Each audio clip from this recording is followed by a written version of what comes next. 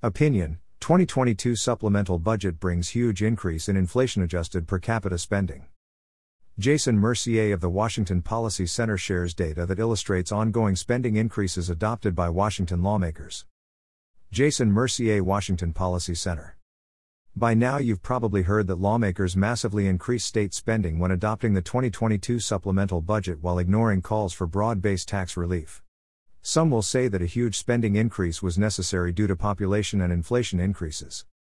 Thanks to data provided by LEAP, however, we can see the ongoing spending increases adopted by lawmakers have far exceeded the state's population growth.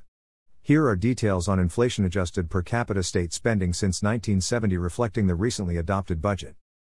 For example, inflation-adjusted per capita state spending in 2016 was $2,289.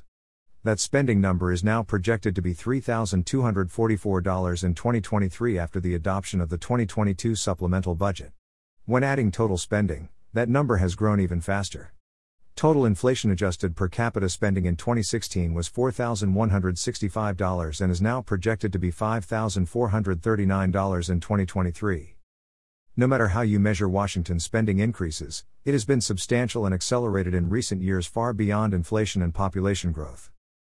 Jason Mercier is the director of the Center for Government Reform at the Washington Policy Center.